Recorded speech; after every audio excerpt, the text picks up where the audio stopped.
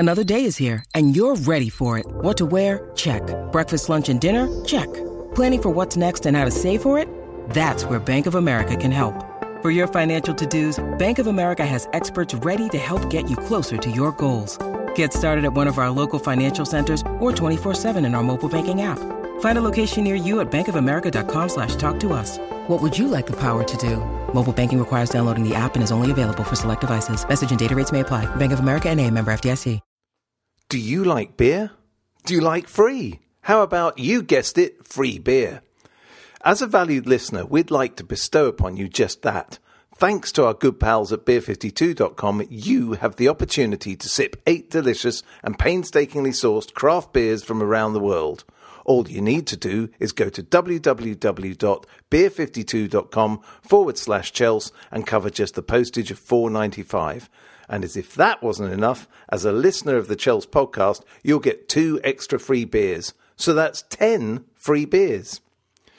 Beer 52 are beer pioneers. They traverse the globe to find the best and most interesting beer from the greatest small batch breweries planet Earth has to offer. No surprise then that they are the world's most popular craft beer discovery club. Each month, Beer 52 deliver a case with a different theme. Themes have included Germany, Korea, Belgium, South Africa, California, New Zealand, and many more, but they haven't forgotten their roots. As an independent UK company, Beer 52 are also passionate about the UK craft beer scene. The beauty of Beer 52 is that you can leave any time. The power is in your hands. As well as the best, most interesting beer money can buy, your case will include the award-winning craft beer magazine Ferment, which explains the theme and individual beers you'll receive, and a beery snack is thrown in just to top it all off.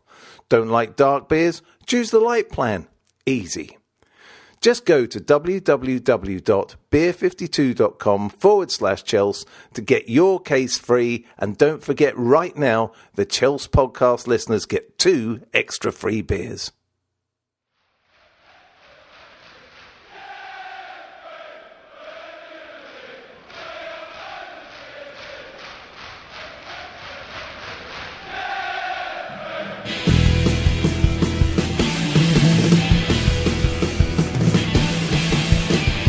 Hello and welcome to the Chels.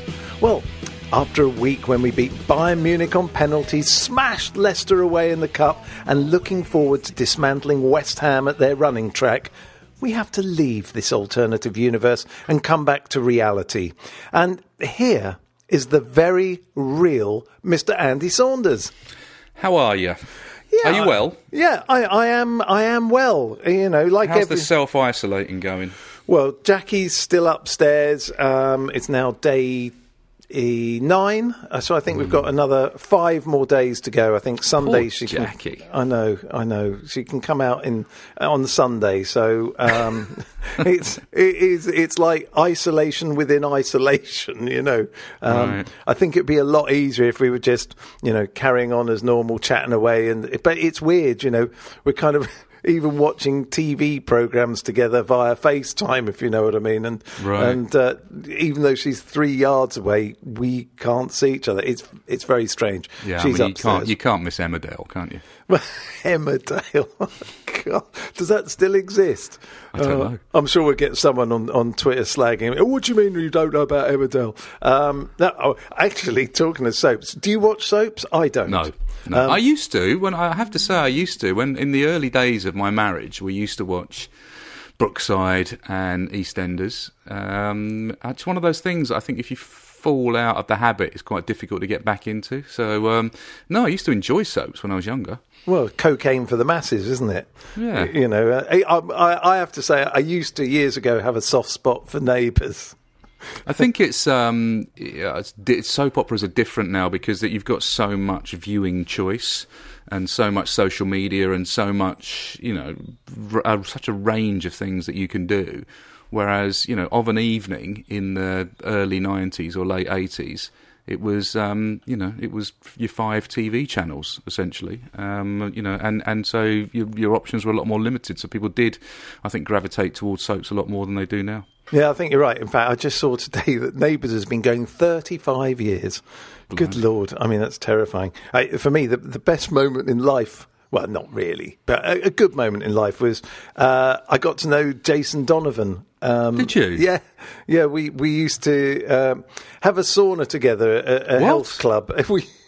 I used to go to this health club in Notting Hill, and it was fantastic. And most days I would have a sauna and a steam with Jason Donovan and Dave Allen, the comedian. Right. Got to know them both pretty well, actually. And Dave Allen was very awkward striking up a conversation in a sauna, I always find. Yeah, it was okay. There was nothing untoward. No, but it's just awkward. It's an awkward place to kind of have a conversation because, I mean, it's a fairly intense environment to start with. Without sort of piping up and sort of with small talk. Yeah, and most of it was the smell of the sauna and steam room, not because of those two, but often because of the kind of place it was. It was a eucalyptus and alcohol smell because there was a lot of people sweating out the night before. But I got to know them both. And Dave Allen, he was a very nice guy, actually, and not very funny most of the time. He was one of those. I never found him that funny. No, I didn't. The idea of Dave Allen was funnier than the comedian, but he was a very nice guy, and I got to know Jason, who was also very nice. But yeah, there you go. When was this then? Was this in the early 90s? Yes, it's got to be Britpop days. Okay. So while you were off with Oasis and I was away doing stuff with Blur, I was steaming in between. I had a sauna with Damon once, with Damon Albarn. Yeah. When we went to the Cup Winners' Cup final in Stockholm. And we went to we were in you, me, and he were in the same hotel. That's right. And we had a sauna together, a naked sauna. Yes, well, that's the best way to have them. Lucky him. Yes, lucky him. In fact, yeah, we used to go up to the Porchester Baths. In Queensway, and we'd go there, and the person who ruled the roost was Ian McShane, the actor. Yes, and they did the best poached eggs in the world at the Porchester Baths.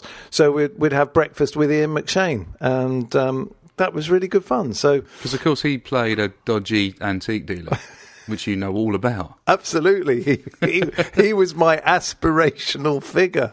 For those who don't know, I have an art business away from filmmaking and writing and things, and yeah, he was. It was kind of really quite strange because he was a bit quieter during the mid-90s. Nobody, if you're living outside the UK, you don't understand half of what we're talking about, do you? No, so look it up because you've got plenty of time on your hands. Ian McShane played a character in a show called Lovejoy, which was about a dodgy antique dealer, wasn't it? And he was a sort of ducking and diving and bobbing and weaving, and I'm sure you had a lot in common. Yeah, absolutely. No, he was good, and it was that period when he wasn't because he's had a bit of a resurgence. Well, he was in Deadwood, wasn't he? I was just going to say a huge Sky Atlantic. Was it Sky Atlantic? I think it was. Yeah, big sort of global hit, wasn't it? So. Oh, I love Deadwood. It's brilliant. They actually did a follow-up film recently. They did. Yeah, it was good. Yeah, and he's been HBO. Was it HBO? Yeah, I think it was HBO with Sky, I think, or something. Yeah. But, fantastic. So, yes, there we go. Now you know who we've steamed with. Can't have a sauna these days, can you? That's on the banned list at the moment, sauna and steam. I like a sauna and steam. I wonder why. I mean, if ever you're going to find droplets, it's in the steam room, isn't it? I'd like to come into my Petri dish. Oh, dear. So how's your first week of isolation been, Andy? I'm not enjoying it. No? No, I'm not enjoying it at all. I thought I would, because, I mean, I do work on my own. I mean, I work from home, and I'm a consultant, so I work on my own. But I was saying to you earlier, this whole not having anything to look forward to thing I'm finding quite difficult. You know, it's particularly football. Football is, you probably do realise if you're listening to this podcast what a huge part of your life it is, you know, and this idea that, you know, however difficult work might be or however unenjoyable other parts of your life may be, at least I can go to the Bridge on Saturday and watch Chelsea. Or at least there'll be 3 or 4, you know, good games on over the weekend that I can immerse myself in. And I can look forward to that, or I can look forward to seeing my friends or playing cricket or whatever it is that you do. That not having anything to look forward to thing I'm finding quite hard, if I'm honest. No, I can understand that. It's when things, as you say, when you're on your own and you decide to be on your own, it's very different to being told you've got to be on your own. So it really is, yeah, it really is. Because, you know, at any point you can go, I'm going to go down the shops, or I might just bunk off and go to the cinema, or I might just ring Tony and go and see him and we'll have a drink. You know, you can't do any of that. You know, you can basically go out for once a day and, you know, jog around the park in my case. And that's it, you know. I mean, I love spending time with my wife and my family, and that's great. But, you know, it makes your world a lot smaller, and, you know, and makes things a lot more claustrophobic. And I'm finding it difficult. And we were talking about, we could sit down and just watch Netflix all day, but I'm finding it difficult to do that, just to kind of sit down and immerse myself in that. I'm just finding myself a little bit on edge all the time. I'm sure that's a very, very common experience. But, you know, the first week, not enjoyable. Maybe I'll get into a rhythm with it.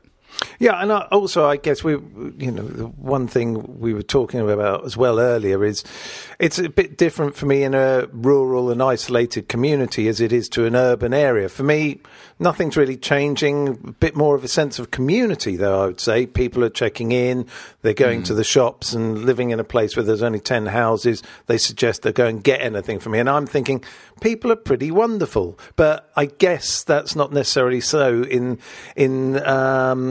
places where everyone lives in smaller enclaves, and as in, you know, houses without gardens and what have you.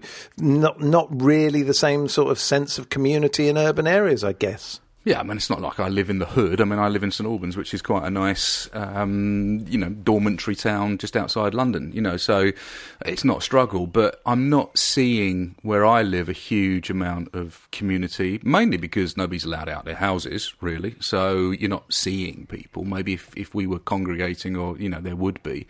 So this kind of lack of seeing people is not fostering a sense of community. I mean, if you live in an urban environment, you know, which I do, it's a city, you know, but it's not as I say, it's not a particularly edgy city, but it is a city. And, you know, if you live in that type of environment, you probably don't know a lot of your neighbours anyway, and cities tend to be quite transient in terms of people come and they go. So I'm not seeing that at the moment. You know, when I do go to the supermarket, there isn't a sense of, you know, bonhomie about it. You know, people are focused on getting what they want to get, and probably a little bit fearful. Nobody's talking to each other in the park because you've got to be 2 meters apart. I don't see it, to be honest. I think probably if you're in a rural community like you are, it's easier to kind of to foster a sort of more of a sense of closeness than it is where I live.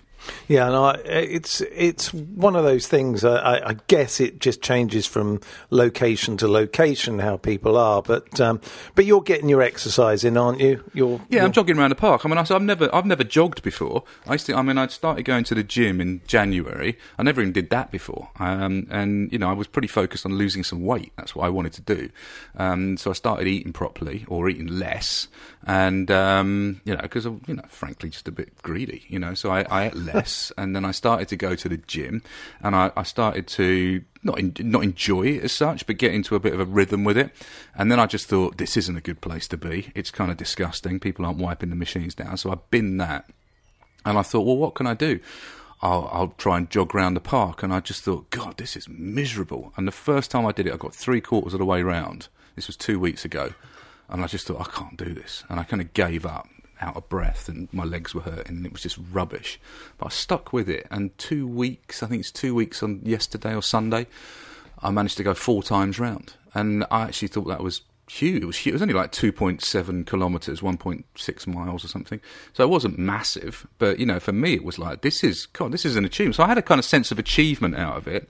And that's good. And I think you need, at times like this, you kind of need that. You need to do things that give you a sense of worth and a sense of achievement. So that was my thing. What have you been doing? I've been taking a walk with the dog up what I call Jack's Hill, which is a walk she always used to do before she got isolated. It's quite a steep hill, and it was actually a bit like you're running round the park. That was like, oh, this is hard work, out of breath. And now I'm getting up it quite quickly. So, yes, this is the great thing about all these things. If you see improvement, it keeps you doing the things that are good for you. And yeah, I think there's a sort of lack of motivation in people's lives at the moment. I mean, people are motivated by what? By they always say, don't they? Or I always like this phrase, which is you only need three things in life: somewhere to live, someone to love, and something to look forward to. Well, most people have got somewhere to live, and hopefully a lot of people have got someone to love. But the third thing, there's something to look forward to, I think has been taken away. And, if you think where people get their motivation from, whether it's from work or from sport or from family or from all these other things, a lot of that's been stripped away. So finding things that give you motivation, whether it's running around a park or walking a dog or learning French or doing something, I think it's really important. Otherwise, I think there's going to be a huge mental health crisis. Without a doubt. It's also making a lot of people who don't like doing it become introspective and look at themselves, and that's always a dance that some people may not want to do. God, I don't. No. What, you don't want to look at yourself? I want to look into my soul. I don't want to look into the abyss.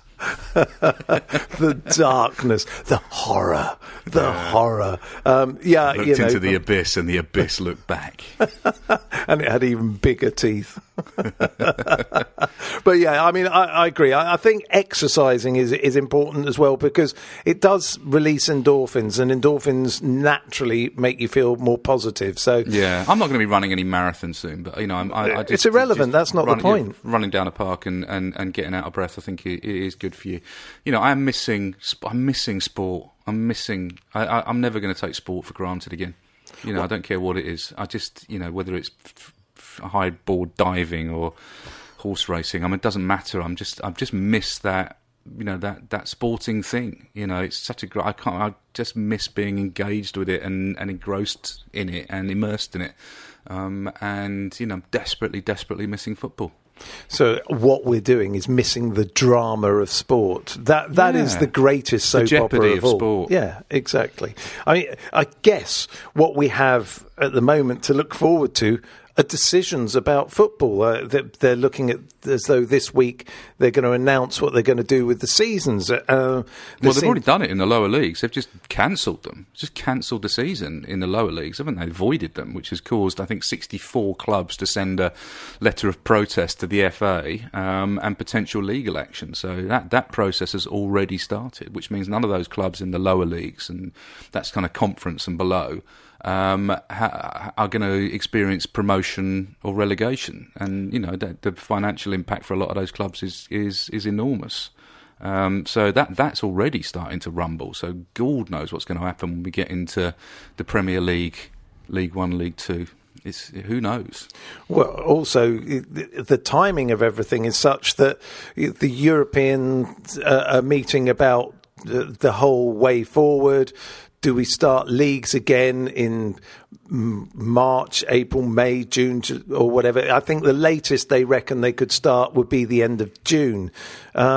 Seems like a precarious situation. How does it resolve itself? What comes first, European games or national leagues?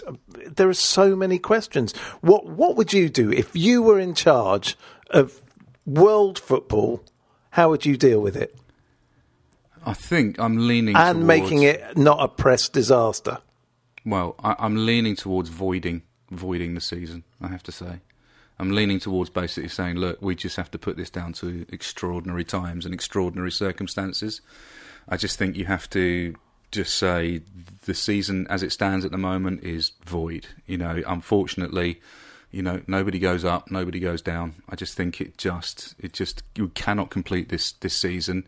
We cannot complete it effectively and with integrity, and therefore that you cannot call this, this season in any way complete or justified. So therefore, I think we just have to void it and start the new season later. Do you think I can't see a way around it. I mean, I know there's all sorts of complicated formulas, and we've discussed a lot of them. We've discussed so many different ways that you could do it. You could get rid of the cup competitions, you could use those, you could get rid of the winter break, you could play only home games or only away games or play each other once. There's so many different permutations, and maybe they'll come up with something like that. I just think that we just need to go, it's not happening. We have to look around at the world at the moment and the situation that we're in. Can't play behind closed doors. We've already discussed that. We can't do any of that stuff. If we're going to have any integrity, you have to have a full season where everybody plays each other twice.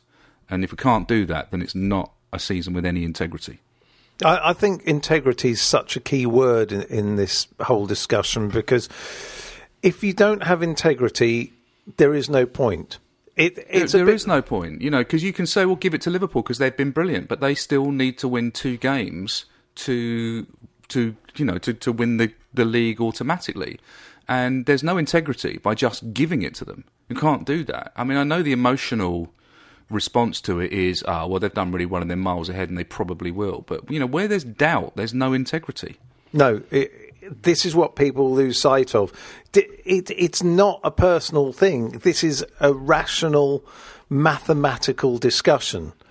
Any time, it's like in tennis, when you see a player who's winning 6-love, 6-1, 5-love. He hasn't won until he's made it 6-love, and we've seen extraordinary times where suddenly the other player does get it together and comes back. If you're in a running race, if you're running around a track and it's the 10,000 metres and you've lapped all of your opposition, and then there's suddenly a lightning storm and it's starting to strike areas of the stadium and it's just unsafe for the runners to continue the race, and you stop the race and the person that's in front is 2 laps in front, do you give them the race? Because they didn't cross the finish line. Yeah, this is absolutely spot on. This is how we have to look at it. Nobody wants to rob people of anything, not even people who are about to win the title, no matter what you think. But we do need to keep that integrity, and we need to keep the season together, and it has to be correct. Until you win the title, you haven't won the title. And that's not being anti-Liverpool. I mean, there's no love for Liverpool with me. I mean, I don't like Liverpool as a football club or the idea of Liverpool at all. They're probably the club that I have the most problems with.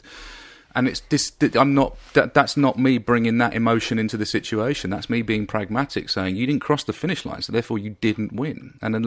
So what do we do? Just play until they win 2 games and go, right, that's the season? Doesn't make any sense. You either play all the games or you play none of the games. And then you have to move into next season. So how do you protect the integrity of next season? I just think it's, I just think if you stop the season now and go, I'm really sorry, but unfortunately, look at the global situation. I mean, Gil, we did it in 2 world wars. There's precedent for stopping seasons and just, stopping football and picking it up at a later date. And I think that, I'm really leaning towards the idea that we just write this one off.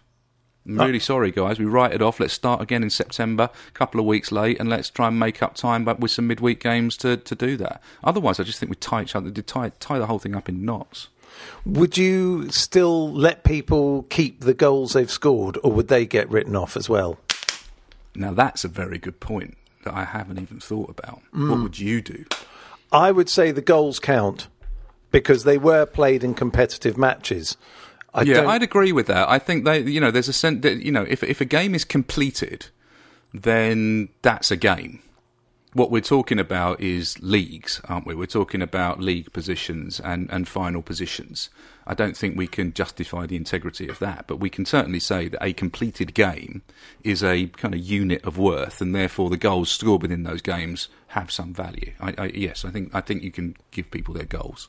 Okay, they might be asterisked. Yeah, in the sense of scored in a non-completed league, but they're still goals. Otherwise, they were scored in Premier League games in front of a crowd and television cameras, so therefore I don't think you can take them away. No, otherwise Tammy goes to naught, doesn't he? He does, yeah. That would be awful. I don't think you can do that, and I think there's an argument to say that a completed 90 minutes or 90 minutes plus injury time is a fair unit that you can use. A non-completed league isn't. No, maybe there's something to be said. If that happens, maybe we leave this season unfinished, and it's kind of a monument to all those affected and sadly died of the virus. Maybe there's something poignant that one could do for it. I don't know. Just an idea. I mean, I saw a brilliant... I mean, the guys from We Are The Shed who do the flags in the shed did that brilliant thank you NHS flag. Did you see that? No, I didn't. Up on Instagram. It's worth looking them up on Instagram, We Are The Shed, and looking at the flag they designed that they want to do on the first game we play back, which is just brilliant. You know, it's a fantastic blue flag with the old Chelsea crest with thank you NHS written across it, which is, I just think, a really simple, powerful thing that, you know, that people in large crowds at a time like this can do really effectively. Yeah, I think we'd all back that. Oh, without a doubt. I feel for everybody in the NHS because I think did you clap outside of your house? Can you do that in your little village? Well, I can do it. There ain't nobody hearing it, but that's what I'm asking. We had a clap. Did your neighbours do it? No. So it was just you. It was just me. So there you go. But you know, it doesn't matter. I have to say, it was great in my road. You know, I've just sat, you know, and moaned about the lack of community here, but everybody came out of their houses and clapped. It was amazing. It was really moving, I have to say. We need, and that is moments. One thing you can do in urban communities. You can come out and show that kind of community solidarity, you know, at times like that, really effectively. I agree. All right, well, look, it's time for our little break, but we'll be back in a minute and we'll have Naz Kinsella talking us through what he's been up to, and we'll have first, worst and best as well. We'll speak to you in a minute.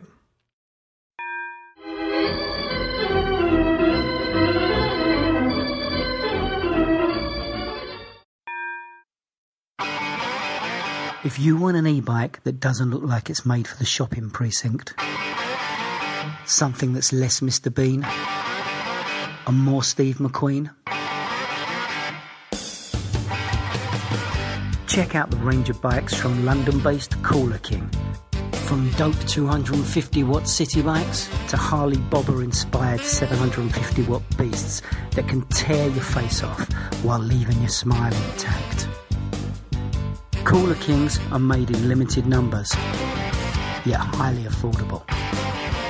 Check them out now on the web at cooler.bike or find them on Instagram with hashtag CoolerKingBike. Cooler.bike. E-bikes that are cool AF. And we're back. Andy, what's interesting, and we're going to hear from Naz shortly, but I think it's very interesting the fact that everybody is coming up with longer reads, even on the websites, on the Chelsea website. And I don't know whether you've had a look at all. There's quite an interesting interview with Pedro this week. No, I haven't read it. Good? Yeah, it is interesting because he talks about the isolation. He stayed here.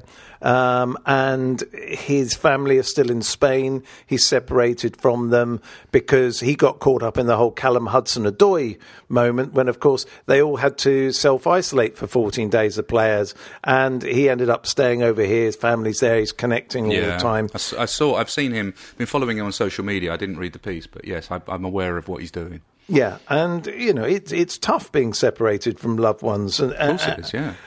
But what my point about this, which is something that actually nobody really goes into, because seems to have been syndicated to a lot of newspapers as well, is that he has a foundation and he's helping out people, and a lot of sports people have had a bit of a I don't know, unfair press. In a lot of ways that they're donating. It's like Roger Federer donated a million Swiss francs. We've had other players doing it. You know, these sort of moments where they're getting slagged for helping out and it's a press opportunity.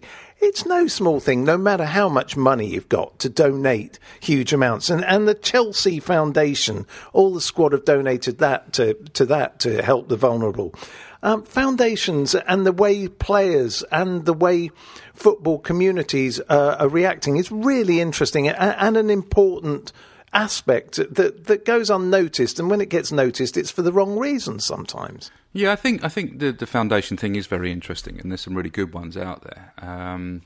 let's not kid ourselves. One of the reasons that, to sort of rain on the parade a little bit, one of the reasons that players set up foundations is they're tax efficient. That they're charitable donations that can be written off against tax. So that's one of the reasons they do them. However, having said that, there are some, that I've been involved in. For example, I was involved in the Michael Essien Foundation when he was, him and his wife were involved in the Ebola crisis a few years back. They were helping distribute information about how to stay safe during that particular epidemic, and that was amazing. Didier Drogba's foundation on the Côte d'Ivoire was, has done incredible things in terms of building hospitals and schools. And I think those players that come from poverty, that come from real poverty, whether they're African or South American, particularly, seem to have a connection with their countries and their communities that goes beyond some of the more westernised players who I think have set up foundations for more cynical purposes. That's not taking anything away from Pedro, because of course there are exceptions to the rule, but I'm a little bit suspicious of some of them. But you can't argue with the work as well that had been done by some of the ones I mentioned. Well, yeah, and also the hotel is being used by the NHS at Chelsea as well. So football... Yeah, I mean, Gary Neville did that as well. Gary Neville's given over all his hotels to do that. Credit to him, credit to Roman Abramovich for making the Chelsea hotels available to the NHS. We talked about Brighton paying their staff throughout this period. All this activity is brilliant and to be lauded. The only kind of shame about it is that we're slightly surprised. We shouldn't be surprised. We should go, this is exactly what football clubs should do. But I think he kind of touches on what you were saying about footballers and football getting a bad press. And actually, this is a really good opportunity to pivot some of that PR towards what they are doing and what they can do. And, there's certainly something to be said for how some football clubs, a lot of football clubs maybe, are stepping up and helping out. And again, this is bringing back to community the idea that actually football was always about the community. And we've lost that, haven't we? Yeah. We've lost that. You're absolutely right. It was always about the community. It was always at the centre of the community. Chelsea Football Club was always a rallying point for the local community. And as the game's got global, as the money's come in, as the broadcasters have become the most important part of the puzzle, we've lost a lot of that. So this is a really good opportunity for football clubs to connect with people. Or reconnect with people. Long may it continue, because I do think there is worth and there is substance within all these ways of connecting with the community, and also makes you feel part of a club again. And that spirit is essential. And maybe we'll take that moving forward, and football will become, again, the sport of the people. For the last few years, I know friends of mine who've left football behind because they think it's become so disassociated from the fans. How many times do we talk about the fans get neglected in so many ways? They get treated badly in certain situations. Away fans get treated appallingly often. We've talked about how it is going to Barcelona and all these sort of places. Just maybe we can put a bit of humanity back into the game. Yeah, no, 100% agree. All right, well, we still have our man from Goal.com, Mr. Nizar Kinsella. He's still out there working, as all these journos are. They're all looking at ways to keep us, entertained, keep us amused, keep us interested, inform us on things. And it's really such an important part of work. I think journalists almost like frontline workers as well, in a certain way, in the fact that if we end up looking on our computer screens every morning and there is nothing to read, we would be in a very, very dark place. So I think everybody who's working in whatever they're doing is actually helping communities, helping people, giving us information, giving us something to read. We haven't got anything to watch other than reruns, and I know you're going to watch Euro 96 when they're putting that on, Andy. But yeah, have you seen that? Did you see what's going on with that? Do inform us more. Well, ITV or ITV Online are going to show every game of Euro 96 from May So, yeah, May they're going to show all 31 games from Euro 96, which, of course, the European Football Championships that were held in England in 1996 at the height of Britpop, at the height of Cool Britannia. And I think I was saying to you, I found that was a magical tournament for me. It was the last time I think the England international team meant anything to me. Really, after that, I sort of lost interest. It was just astonishing. I went to the quarterfinals, I went to the semi-finals, both of which were hugely iconic games, both of which went to penalties, and it was fabulous. So to be able to kind of immerse yourself in 31 games of that tournament is going to be brilliant. Are you going to watch all 31? 100%. Okay, well, you'll have to keep us... Who knows? I'd like to, but definitely the England games in full. The Dutch game, the game against Spain, and of course the game against Germany. It's quite a concept, isn't it, to watch a whole old game from the past. I remember watching a while ago, they ran the whole of Chelsea-Leeds Cup final. Yeah. And that was really engrossing because there was one brilliant moment where you see, I think it was Peter Osgood, just on the left part of the screen, raising a fist. And you'd seen him just tussling with Jack Charlton a moment before. And because there's only like one or two cameras, it just pans just before you see whether he actually thumps him or not. Filthy, absolutely filthy game. Oh, it was beautifully dirty. It was old-fashioned football. So it's a quite an interesting concept to watch reruns of stuff. And I don't know if you're like me, but I often watch a film and I forget what's happened in the end. Can we do that with football games? Probably not. No, sadly not, unfortunately. Okay. Well, anyway, here is Naz, who sent us his latest update on how he's keeping busy. Plus, he had a word with a surprise ex-player.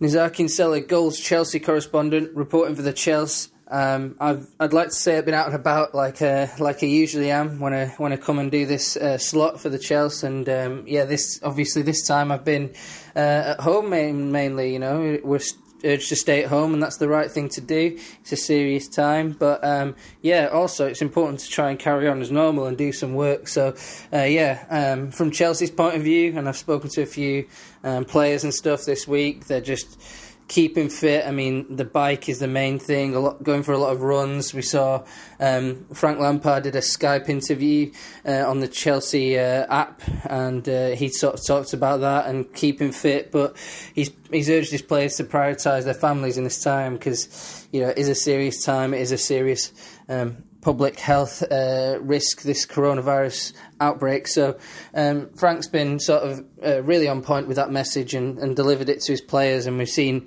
a few footballers around the world fall short of expectations of what we're supposed to do at this time, and it really is important that we stick to the advice. So yeah, important words from Frank Lampard. Willian did go back to Brazil, though, to be with his family and be in isolation down there instead, which, you can kind of understand. I think, as far as I can tell, all the other players have remained in London. So that's kind of where we're at with that. We could see more going back if the deadline's extended. They're due to return on April 30th.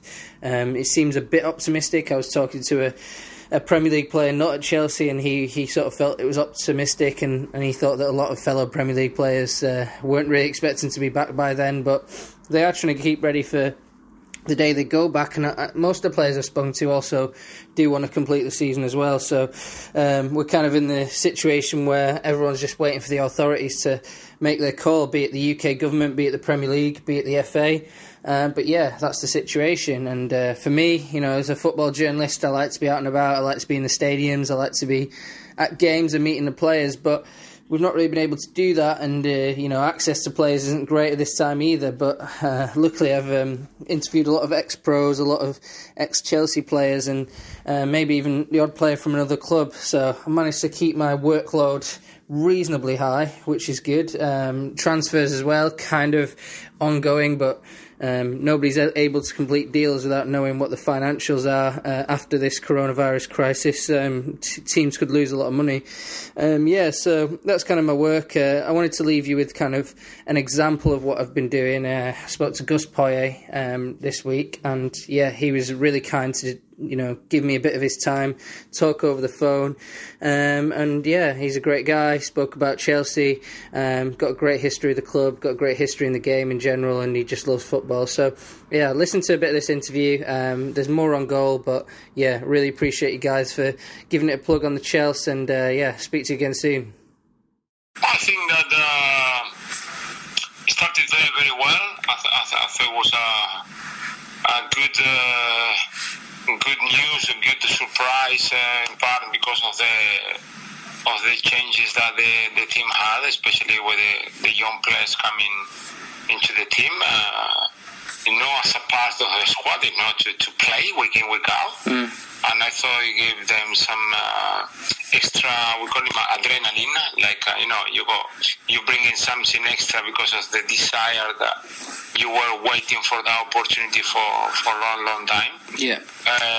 Also the adrenaline of proving that, maybe all the young players from Chelsea that they were so many times on loan, but they never had the chance to play for the first team. And these were the ones to prove that maybe there were a few that they were good enough to play. They giving an extra bit of adrenaline. Then we know, the experienced people in football, we know that sooner or later it's going to go a little bit down the energy, natural. It's impossible to maintain it, especially a very young player. And then when he had a little bad spell at him, which he was expected as well. I know nobody planned it, but you have to be realistic and know that it will happen. And then I think when everybody was started maybe being too critical on the team and making points there, we knew it and all this that people normally does when they try to put a point in their own side.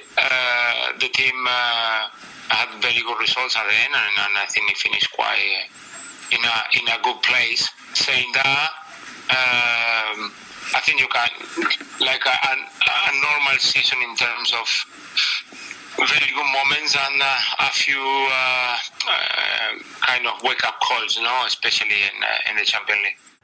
And we're back. Well, a bit tinny the audio with Mr. Gus Poyet, but for me, he still sums up everything about that moment where we started to believe that we had a football side. He was part of that team that had such wonderful characters. Before Roman came along, we had glimpses of what a future with a wonderful, talented, glorious side could be like. And that goal against Sunderland, that and everyone knows which one I mean, that volley. Zola flick. Oh, it was beautiful. How do you feel about Gus Poyet as a player? Yeah, I know. Look, there was always a lot of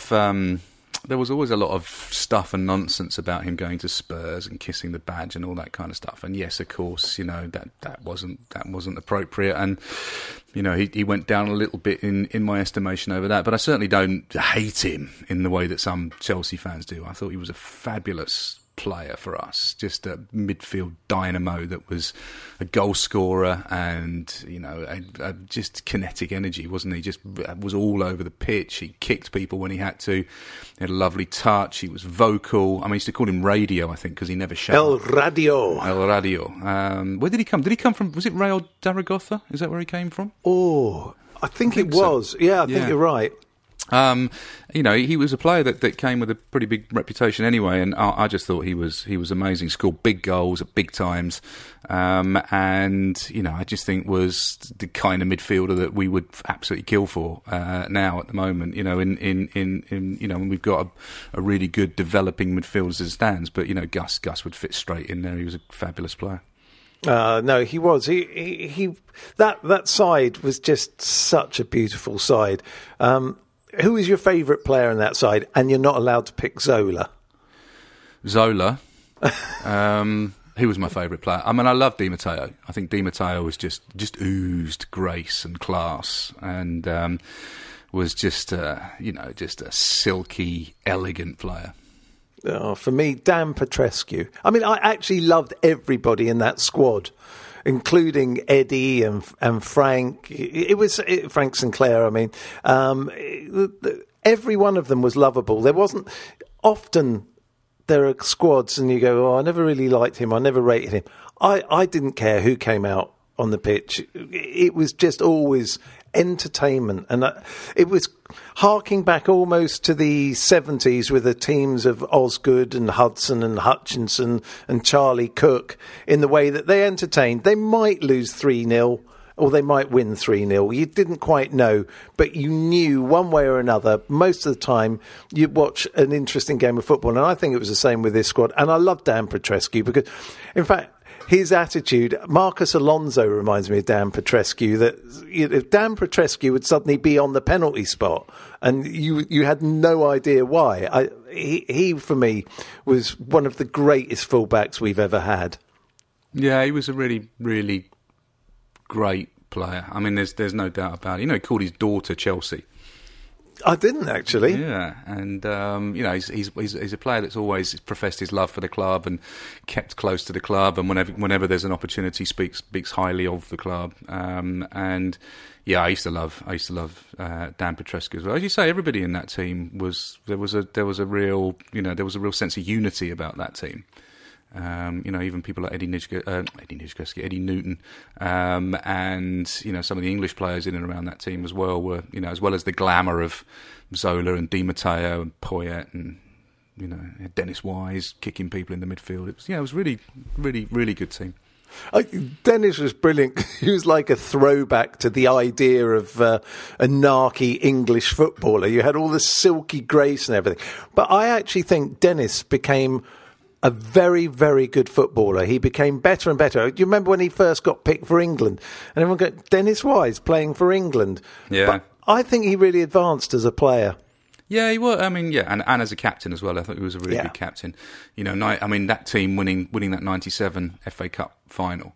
The first time we'd won anything, well, certainly won anything for a very long time, for decades, was an amazing stepping stone in what became a golden period for us a bit later on.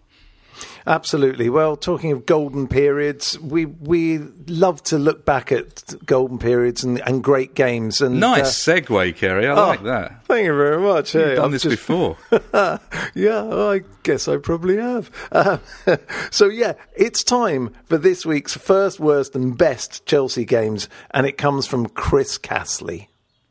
My name's Chris Castley. I'm a season ticket holder in the Shed Upper. My first game at Stamford Bridge was around about 1982. At that point, Chelsea were a very average second division side. And I went with my dad. He had a season ticket in the East Stand. We saw Derby County at home. I believe Chelsea lost 2-1 or 2-0, which wasn't a surprise given how bad they were at that point. I don't remember much of the match other than it being pretty cold and pretty horrible. Probably not a great sort of first exposure to football at Stamford Bridge. The worst game I think I ever saw was probably at home to Leeds United in Glenn Hoddle's second season. Chelsea went on this horrendous run at home where they couldn't win a league match for something like about 6 months, I think it was. We played Leeds, who were a half-decent side at that point in the Premiership. We lost 3-0. The total lack of effort, application by Chelsea that day was horrendous. I recall Gary McAllister tore Chelsea apart, but he didn't have to try that hard because Chelsea were just appalling anyway. So that was certainly the worst game I think I've ever seen Chelsea play at the Bridge, and there have been a few.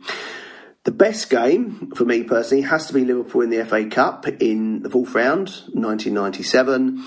To come from 2-0 down, to come back, Mark Hughes coming on, to overwhelm them in the second half with 4 brilliantly taken goals. You sense the atmosphere then, Chelsea, with Hullet, with Zola. They were on the verge of building something special. And I think that match just encapsulated everything at that point about what supporting Chelsea was like. And I remember thinking straight away, we're going to win the cup now. If we don't win the cup after overcoming Liverpool like that, then we're never going to do it. So that's my first, my worst, and my best at Chelsea. Thanks.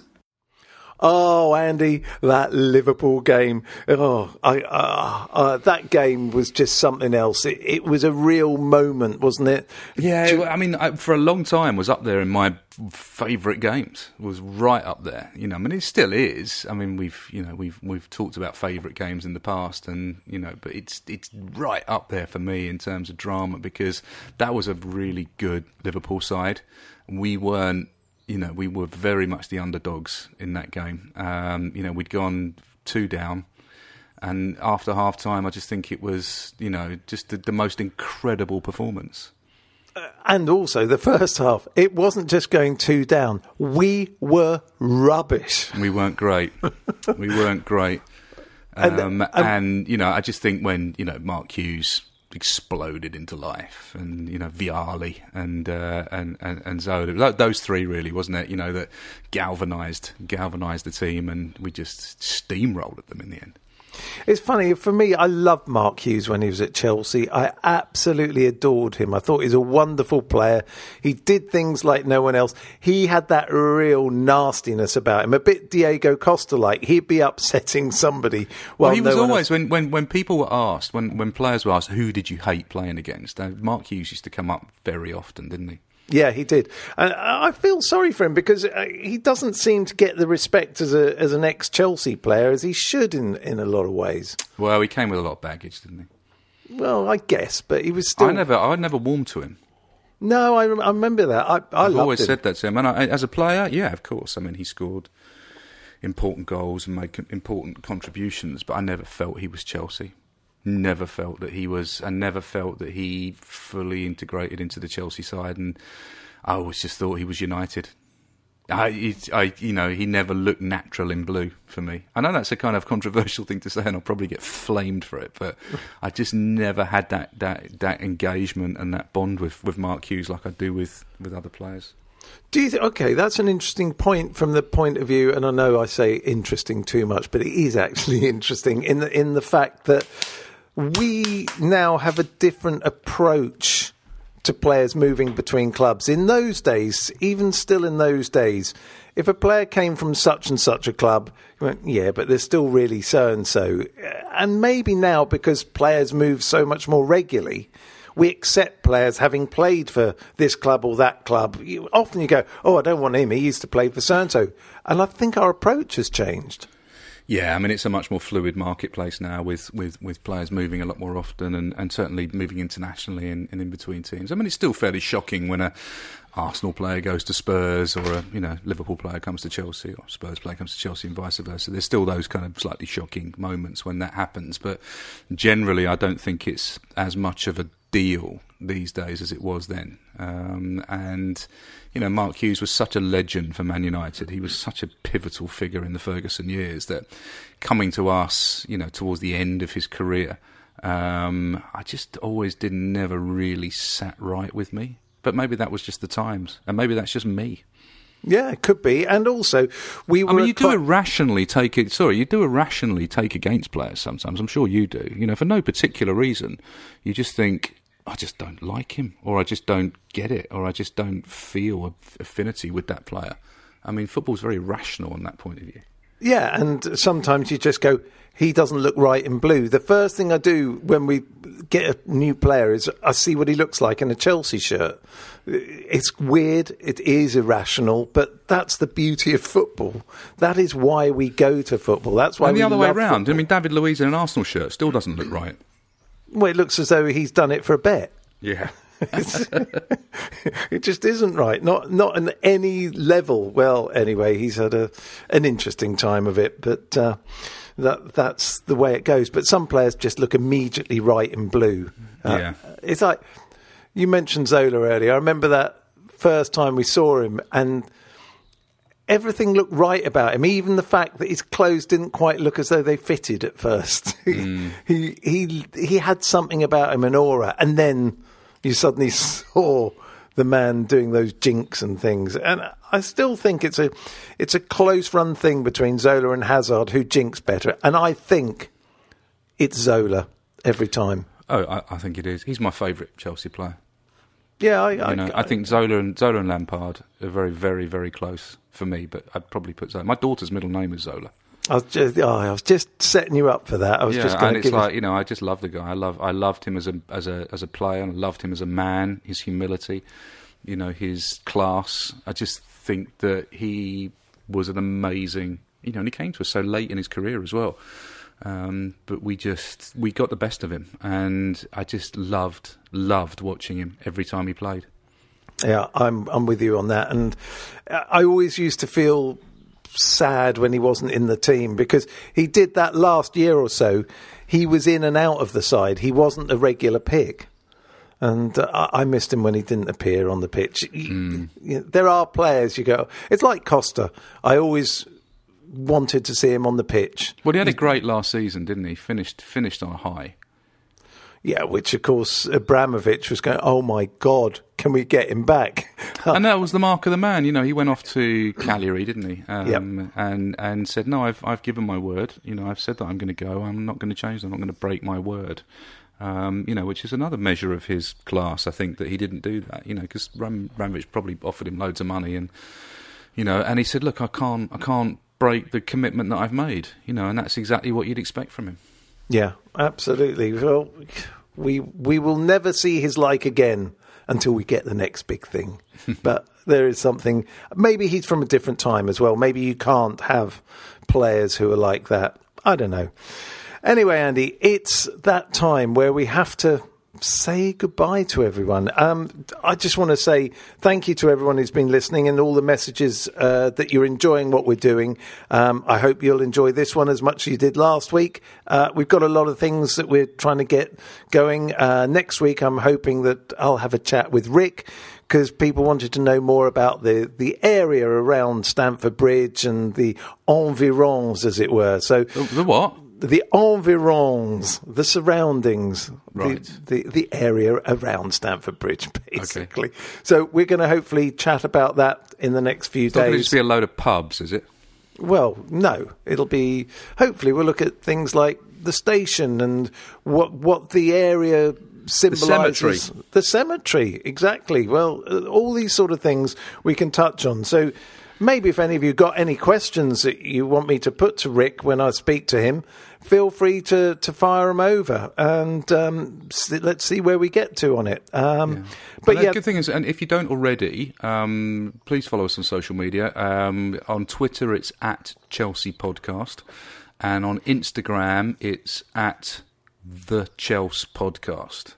And let us know what you think, because we don't know whether we're just talking to nobody out there, and if you have things you want us to talk about, because we are just talking, just talking. There's no script here. We're just freestyling. So if there's something you want us to, to talk about or address, then we'll, let us know on Twitter, or drop us a DM or whatever you want to do, and we'll see if we can build it in somehow. Yeah, and actually, I just want to say one thing. That's not true about this not being scripted. I wrote all Andy's best lines. Really, I did. All right, mate. Well, look, it's great to catch up. Keep well, keep healthy, and keep running, and we'll see you all next week. Cheers, then. Bye. This is a Playback Media production. Get all the associated links for this podcast at chelseapodcast.net. Sports Social Podcast Network.